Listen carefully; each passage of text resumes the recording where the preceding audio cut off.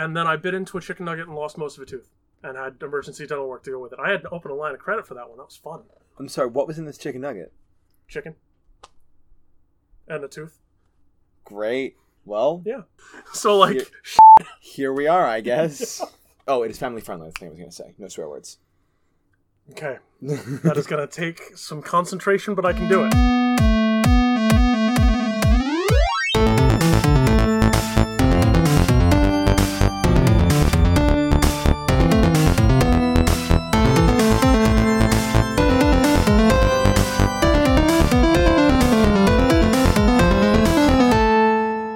Hello, everybody, and welcome back to Natural 19, the D&D podcast that isn't perfect, but it's still pretty good. I am here today with a good friend and longtime D&D player, Mike Krowicki. Hi, Mike. Hey, what's up? Not too much. How's it going?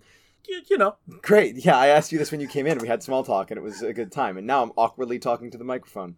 Mike, before we get started into the meat and potatoes of this episode, I want to do something I do with most of my guests here, which is just basically ask, how long have you been playing D&D? What was your kind of, when did you get into it? Why did you get into it? So I think my first game of D&D specifically was when 5th edition was a brand new thing.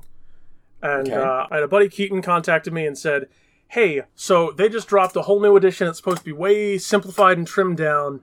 You know, you want to try it out? And you're like, I've done other roleplay stuff before. And in fact, I think you were my first tabletop RPG DM with a Pathfinder game. Mm-hmm. But like, there's a lot that goes into that. There's so much depth there. So to have it a little more simplified and accessible, it's like, yeah, sure, why not? And then we get there and I find out, oh, hey, look, we even found this beautiful character sheet app.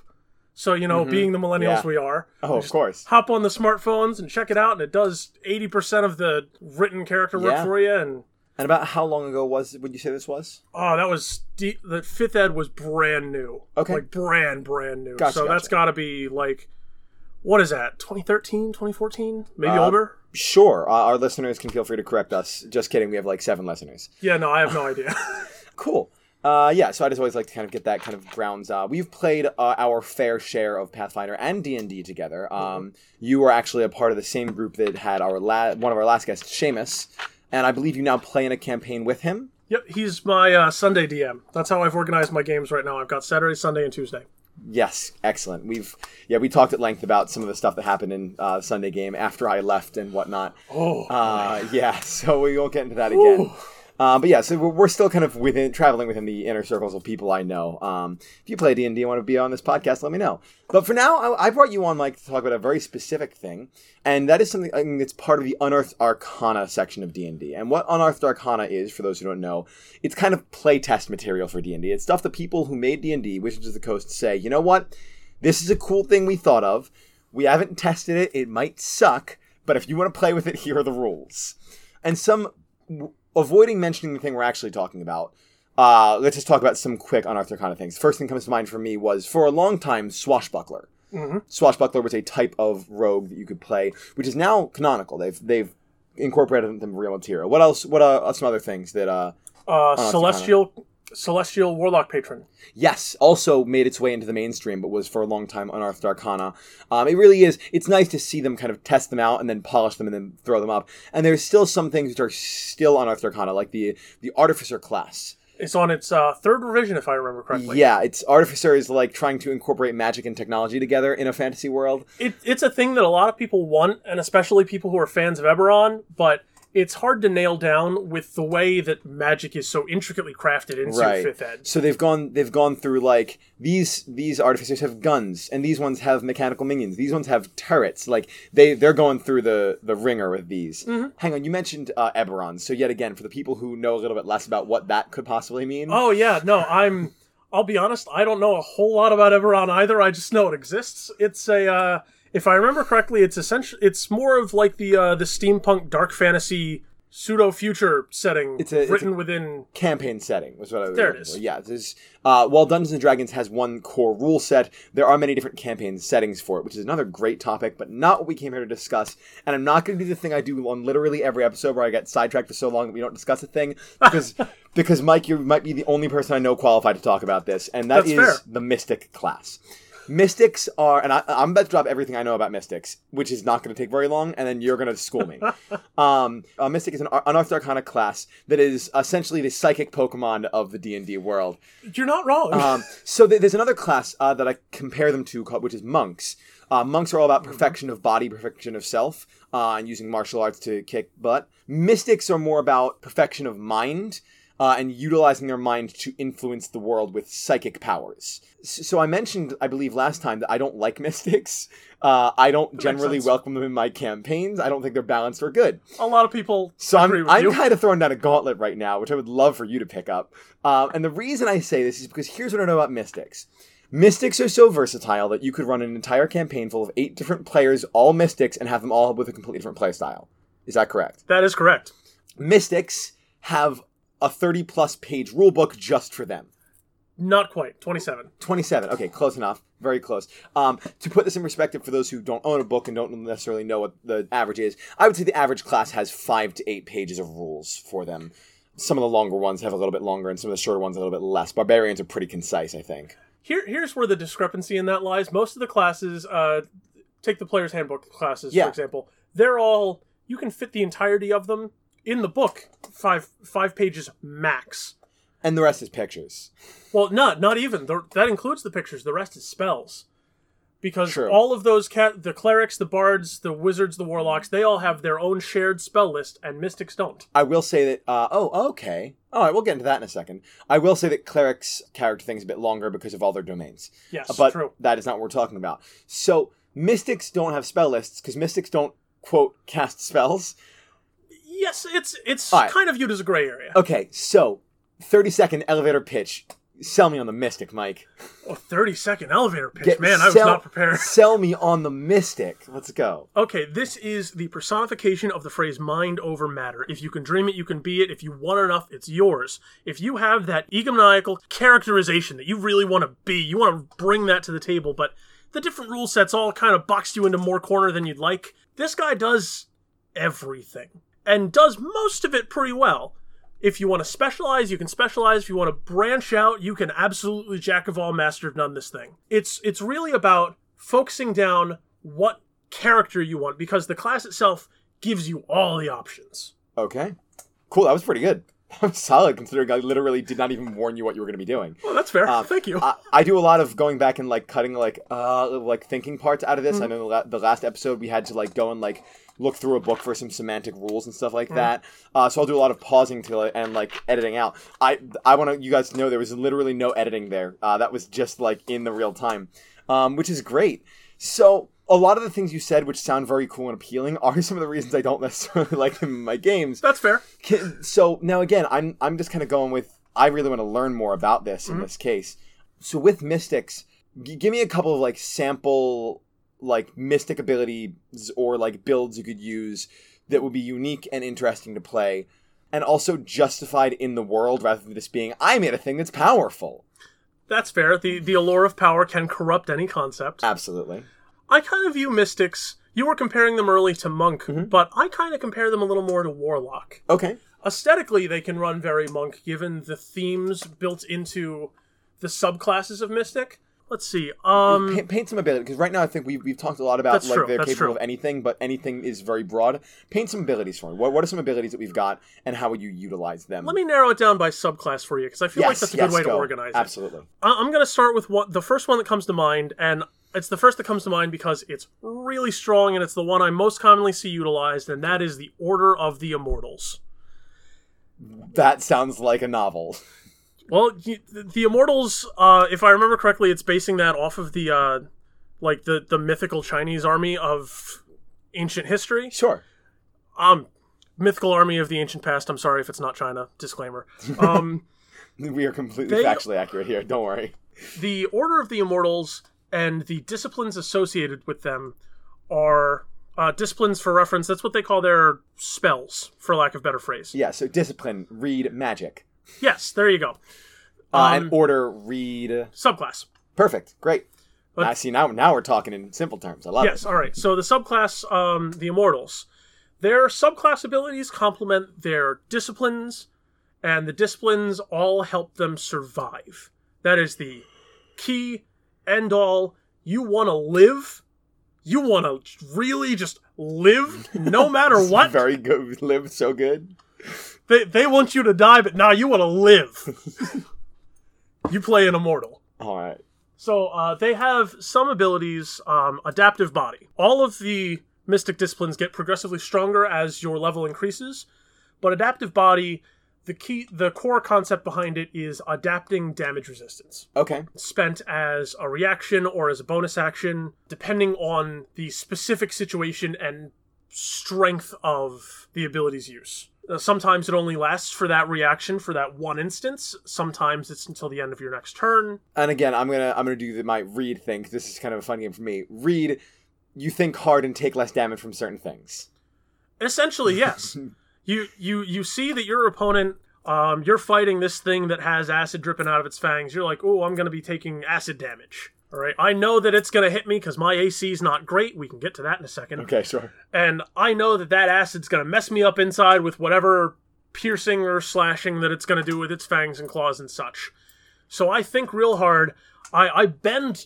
This is literally bending reality to your will. You want it so bad, it happens. Which I've built plenty of characters off of, and they're very, I love building characters with that idea, but I've never thought of them as mystic. It's just kind of something I put into the games. But correct me if I'm wrong, because I know you just made the comment of how their armor class is not great. Can you also John Cena wave your hand in front of your face and will yourself to not be seen by a certain person? Yes. Okay, so, at that point, what does the armor class even matter? Okay, well, it's not as simple as that. They do have to fail a save. Okay, fair enough. Still, I think it's again, it is pretty great. There's options for anything. Get another quick rattle off quiz, because we could do 4 or 5 episodes on Mystic and not cover everything they can do, I'm sure. And that's not what we're doing. For my goal is to make D&D more accessible, and I don't know why I chose this episode, because that's not this. Shrug.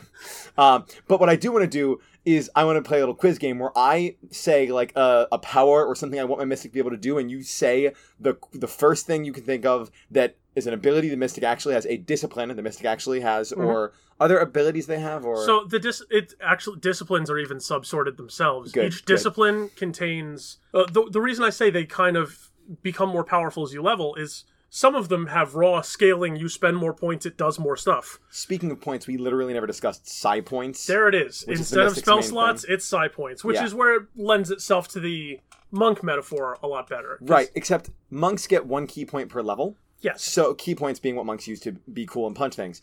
So by the 20th level, the highest level in Dungeons & Dragons, they have 20 key points. At level 15, how many?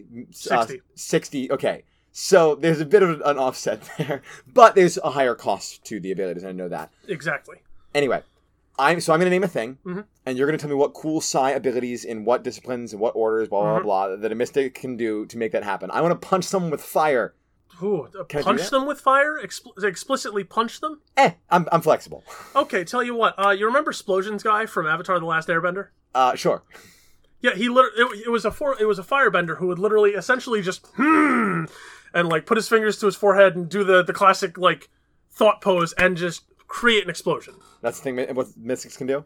Yes. What's it called? Mastery of Fire. Okay, fair enough. I want to slash someone in half. I'm gonna say your best bet's probably Order of the Soul Knife. Is one of the subclasses, and level it high enough. All right. Well, what's an ability in Order of the Soul Knife I could use to cut someone in half? Literally soul knife. Fair. Okay, I don't know why I asked. It seems pretty self-explanatory. Yeah. That one's honestly that's the one I've read the least about, because the disciplines don't. There's not a lot of them. Mike, I want to fly.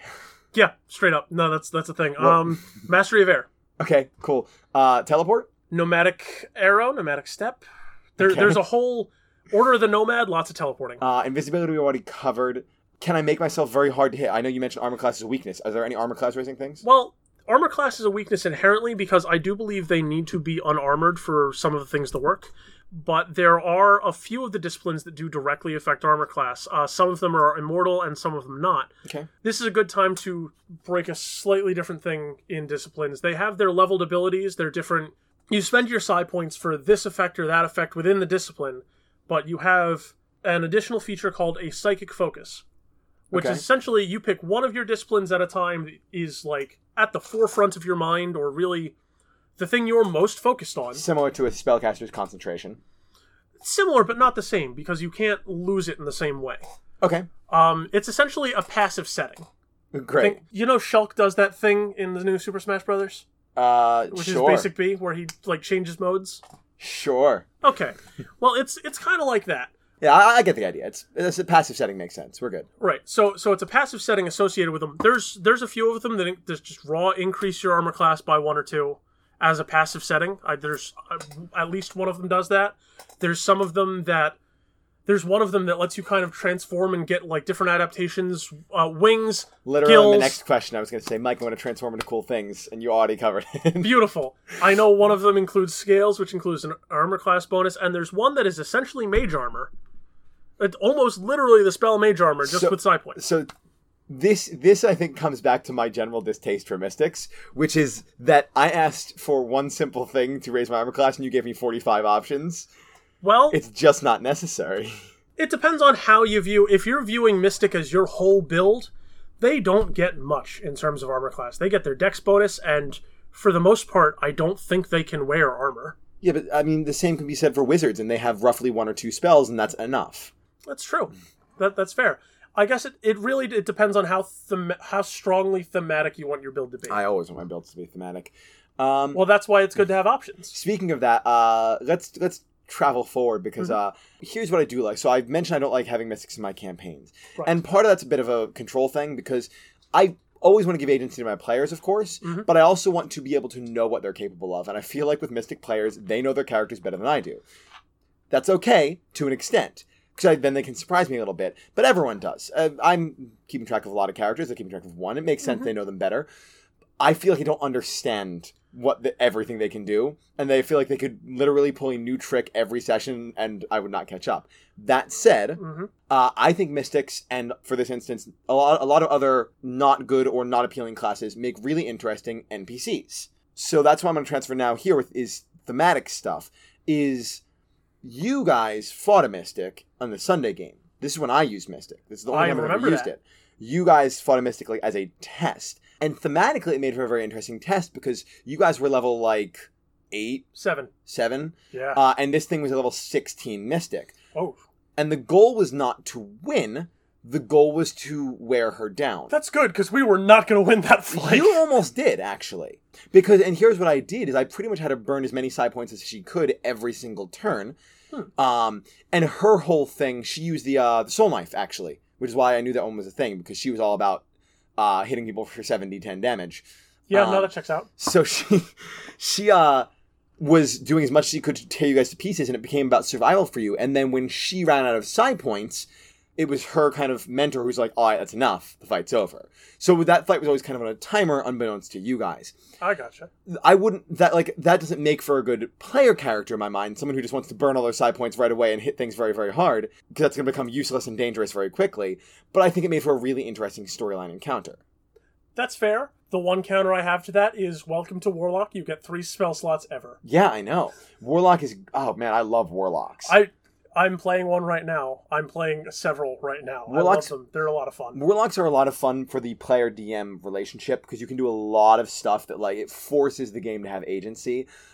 Celestial Warlock, too, but less so than anything else, but especially, with a Fiend Pact Warlock. Oh, man. I'm going to talk a lot more about one of those later when I have Jake Horner on here. Oh, buddy. Because that became a whole, literally months worth of an adventure, because he was a Warlock. Very, very cool stuff that I'm always into. All right, I think we've taken a dip into Mystic. And again, we could go on and on and on about it, but I feel like it's not really in the spirit of everything. But another thing, just really quick before we move on, actually, from this, please, is what for you? Now, you don't have you ever DM'd? No, I have not. So this is interesting for me, because I don't usually have this kind of question, but I'm curious now, because oftentimes I feel like players have played enough that they would have some cool DM ideas, even if they wouldn't have the desire to execute them. What do you think some other cool class or subclass options would be that probably aren't very appealing players, but could be super interesting NPCs? My first thought is Ranger. Rangers are extremely underutilized, because they took, in looking at how strong Rangers used to be, and they wanted to balance that out with the rest of the original 12, and I feel like they overdid it a lot. Player's Handbook Ranger is not mechanically the strongest, but it offers things that would be really useful from a narrative standpoint. Like what? occasional target damage and target tracking with Hunter's Mark, which other classes have access to, but not a lot will use. The Animal Companion for multiple viewpoints. I just feel like it would be an easy kind of thing for them. You know, your players are feeling lost and directionless, for your ranger to be, you know, taking watch for the evening, and you wake up in the morning and they're gone, and they spring out of the woods and say, hey, I found that thing we were looking for, or I found tracks that lead this way. A nudge in the right direction. Exactly. It's cool. And it's cool when you have characters with class features like that are supposed to feel very knowledgeable about things the players aren't, because it lets you really, like, kind of delve into those features in ways the players might not think to or be able to. Very much so. I like that. I've never really thought about the ranger aspect of that. I usually use druid for that purpose. Druid's really good for the nature, but ranger has the cross-compatibility for urban environments as well as natural environments. I also do like rangers as enemies, because it's really, there's something, okay, you're infiltrating a dungeon. Yeah. You burst into a room and there's a guy with a sword and a shield and a heavy suit of armor. Cool. You know you're going to have a tough fight. He clearly knows his stuff. Or you burst into a room and there's a guy with a sword, with 2 swords, a bow, and a wolf. And then you're like, okay. Like, now there's the action economy balanced out a little bit. You got an extra player on the field, and, like, they're, like, communicating. Like, I've always liked I've done this before many times, of they burst in, there's one guy there, and he whistles, and a monster comes in, because then there's that connection, and that's always really interesting to see. And then there's, like, well, who do we beat first? If we beat the person, does the monster stop? Kind of makes that interesting, too. Honestly, I could see that working with Ranger and Druid. Multi-class them. Just... Yeah. The druid is just going to turn into a hookar and summon more. Angry druids are scary enemies. Oh, absolutely. Oh, man. I have a druid player right now on one of my kid campaigns who is, like, he's very imaginative, and I feel like every session he asks me a new thing, and he just got the spell Conjure Elemental. Oh, no. And so he was asking about the logistics of it, and he's like, so it takes a minute to cast. I'm like, yeah. He goes, if there's, like, a fight that we haven't started yet, and, like, we're, like, in a cave, and so they haven't seen us, can I cast Conjure Earth Elemental above them and drop an Earth Elemental on them? Ooh. And, like, yeah, dude, you can. This is the same kid who figured out turning into a blue whale and fall damage. It's not. It's actually not. No. Dang. This is a guy. He was pretty new to D&D when he started in my group, and he just sees things in a creative way. He likes the aesthetic of dropping things on things for sure. Yeah, who doesn't? But also, it was him and the Bard who came up with a team combo. They haven't used it yet, but I'm so excited for them to use it. The Bard picked up the spell Polymorph. Okay. And lots of fun. Lets you turn yourself or other people into other things. And he picked up the spell Giant Insects. I don't know if you know the spell. It lets you turn different amounts of insects into giant versions of themselves, like enlarging them, and you get full control over them. Ooh. You can, I think it's like 5 wasps, or 1 scorpion, or 10 spiders, and you make giant versions of them, which you control. Now, it's a cool spell, but you need to have the insects present. But he's the one who said, wait a second, if we polymorph a bad guy into a scorpion, and I cast giant insects on that scorpion, do I then control the bad guy? And I went, yeah, I guess you do. That's brilliant.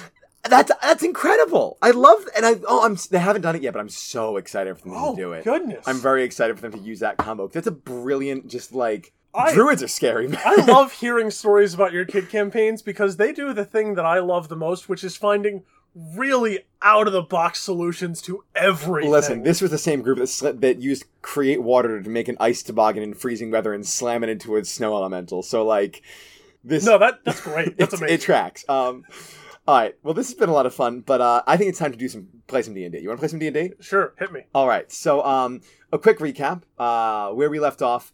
Fizzle, the dwarf red dragonborn, after waking up in a mysterious facility, has been going on some wacky adventures to try and escape. He has encountered a couple of things on his way. The first person he encountered is simply a voice behind another locked door after he melted through his own door with fire breath.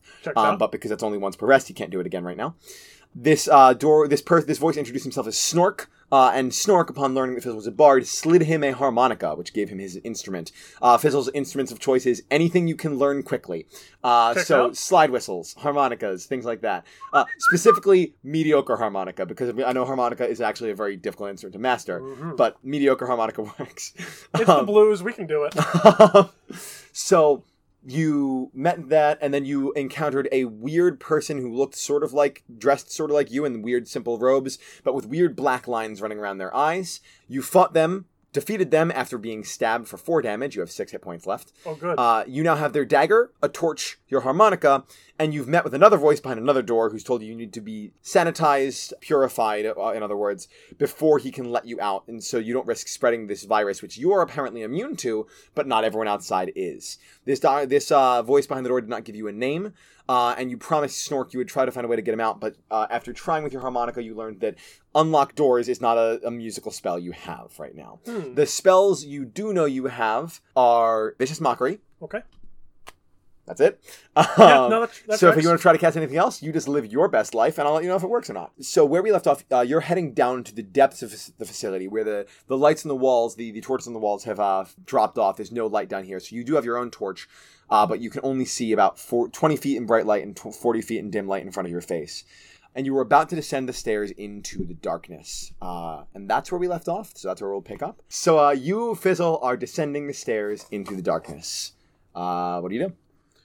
All right. Well, let's have a little tune, see if we can't get some light.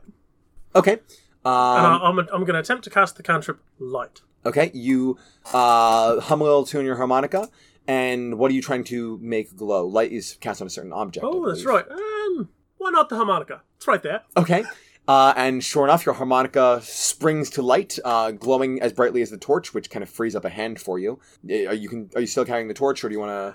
May as well. Impromptu weapon. You have double light now. You have harmonica and a torch, and they're both glowing. I'll be honest, I forgot the torch, but let's keep moving. That's fine.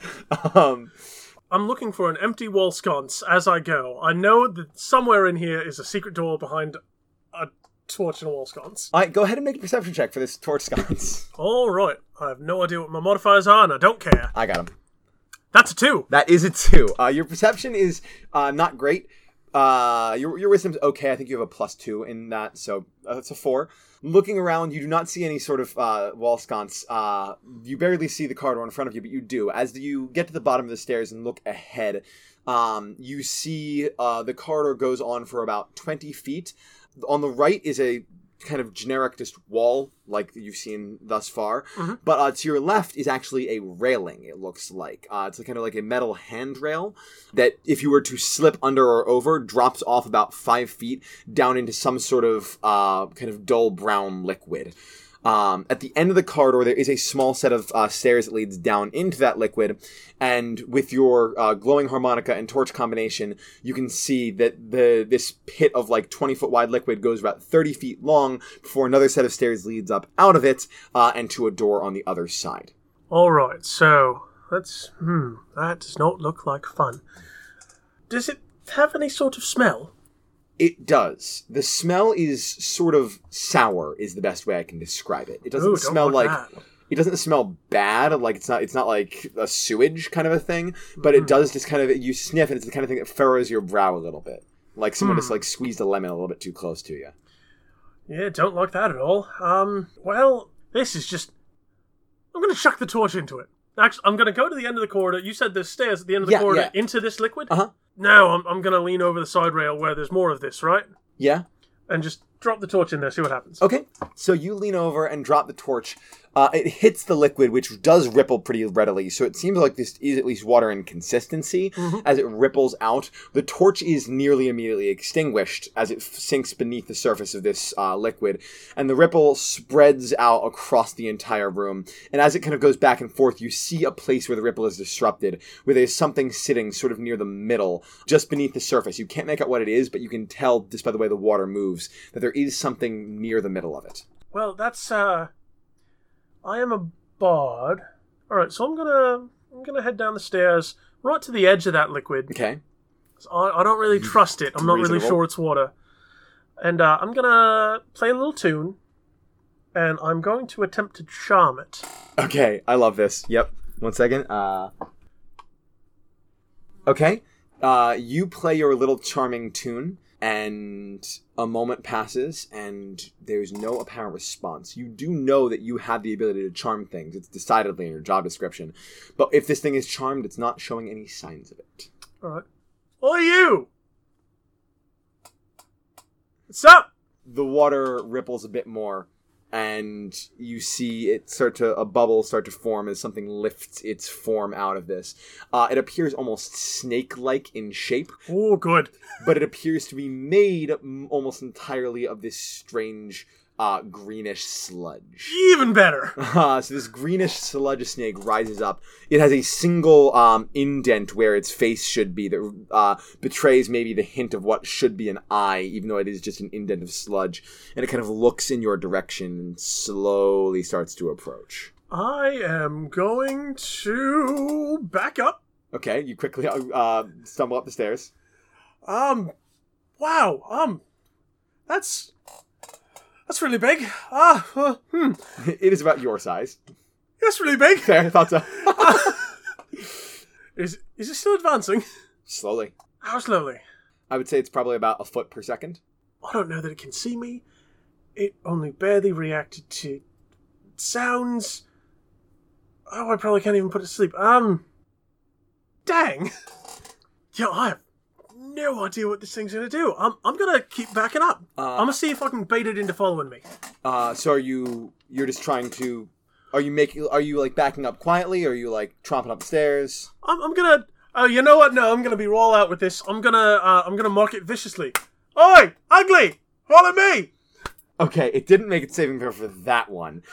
So go ahead as you cast Vicious Mockery. Oh, of course I didn't get a D4 out. I mean, D4s. Half a D8. Hold on. One damage! So this thing takes a point of damage. And what you notice is as you were backing up, it actually hadn't diverted its course until you called out, at which point it does turn ever so slightly and move towards you. It seems like it is reacting to sound more than anything else. Oh, that's a good thought. Alright, I'm gonna look around in the path, like the water of this hallway that is there. Is there anything on the ground at all? Looking around, there's a bit of kind of just detritus from like generic like wear and tear over time, like little chips of the wall. It's metallic, but they've kind of rusted off and giving you little chunks of metal. I'm going to take one, and I'm going to chuck it in the opposite direction, away from me. Ting! It bounces off the wall on the other side, and immediately this thing diverts its path, turning to face the wall instead. All right, well, time to grab like another piece or two of that, if there's any, and stealth my way back to the edge and see if I can figure out what this liquid is, real quick, but quietly. Moving quietly to the edge is not a difficulty thing, so I'm not going to make you roll for it. You go to the edge, you have a few more pieces of this metal. This slime creature has settled on the other side. You get to the edge of the water. What do you do? I'm going to just dip my little finger in it and see if it's going to burn me immediately. It is cold to the touch, but otherwise it is not harmful. It doesn't seem to be anyway. All right, At least not immediately harmful. Yeah, no, that's fair. Well, I think the best course of action now... I'm not going to like this. I'm going to prestidigitate the water around me as much as I can to taste like soup, because I know there's no way I'll keep this out of my face. And slide into the water as quietly as I can. Okay, the water is about 4 inches deep, so you land pleasantly at the bottom of it without needing to worry about the soup flavor you've just given it. Go ahead and make a stealth check. Yeah, that's fair. That's an 11. 11. Your dex is actually pretty good. You have a +3 on those. Nice. You're pretty small and sprightly. And this thing's perception's not that great, so since you already distracted it with your little chip of metal, it seems too preoccupied with that to worry about you as you cross to the other side of this water. So I'm back up the other stairs? Yeah. You climb up the other set of stairs, and you feel a bloop against your leg. Turning quickly to see what it is, seems to be made of the same green material as a slime snake, but it's roughly the size of a baseball. A tiny little green blob that is blooped up against your leg and now rolls backwards and looks up at you with its little indent eye. That's interesting. I don't have anything, like a pack of any kind, do I? Mm-mm. All right. You got your harmonica, your dagger, your torch. No, you dropped your torch. Just harmonica That's and right. dagger, and That's a right. few chunks of metal. I'm going to offer it one. You hold it out, and it so you kind of get low and hold the metal down to it, and it stretches up to grab the metal and kind of sucks it inside, and you watch as the metal slowly dissolves, and it bloops against your foot again. Looks up. Alright, so this time I'm going to tap it, but quietly-ish. I don't want to get the big one's attention. I'm going to try to tap it against the ground right there and leave it, and see if it goes. And while it goes for that, I'm gonna backpedal a little bit up the stairs, try to get away from it. You get up the stairs, you get away from it, you watch as it goes to the metal, and then looks around, doesn't see you, and surprisingly quickly bloops up after you, and it doesn't actually touch you this time. It just goes within about 6 inches of you and stops and looks back up. All right. Is there more of this miscellaneous detritus about? Yes, but it seems to be ignoring it. It seems like it only was going after it because you offered it, actually. Huh. I don't have any other food to give it. I am going to just let it follow me for the time being, but kind of keep my eye on it. All right. You head for the next door. Sure enough, it does roll after you, chipperly enough, and that's what we're going to have to call it for today. Oi. All right. Acquiring pets is scary. You have acquired a small slime. Great. Oh, no. My brain just remembered Terraria. All right, well, we are out of time right now, both for recording and also the podcast. But Mike, thank you so much for joining us. So there's a section of this podcast we didn't do because we haven't really had enough yet. We only did it once, which is actually giving advice or answering D&D questions. So if you do happen to have a D&D themed question, if you are a player in a difficult situation or a DM with a difficult player, please feel free to email us at natural19podcast@gmail.com. That is natural19podcast@gmail.com. Shoot us all your questions. If you have any ideas for episodes or if you would like to be a guest on this podcast, that is also a place to email us. That's going to do it for us for this week. But Mike, before we sign off, something I do is I try to, at the very end of each episode, ask a D&D themed question to each of my guests. And in this case, your question is going to be this. That is, if you could have one feat from the genericest feat list in D&D in real life, what feat would you take? Oh, that's a tough one. I mean, the obvious first choice seems like Magic Initiate because, hey, now I can do magic. Yeah, absolutely. But, actually, I think I'm a little more boring. I might just take Prodigy. What does Prodigy do? It might be Unearthed Arcana. It might be real by this point. It might have been included in Xanathar's, but it lets you take a language, a skill proficiency, and, 2 other RP skill-related things. See, I was with you on Magic Initiate, but now I'm thinking I might take Linguist, because you just learn 3 languages. Yeah, just can you imagine? Effortlessly? Oh my! Okay. I can't even imagine. I tried thinking about that once, what languages I would take if I could spontaneously learn 3 languages, and I'm like, well, what would be the most useful? And I'm like, why does half of my kitchen speak Tagalog and the other half speaks Russian? I'm like, none of these are useful to me. Excellent. Well, Mike, thanks so much for joining us. And for my listeners, you'll hear from me again in 2 weeks. Thanks for tuning in, and I'll catch you next time.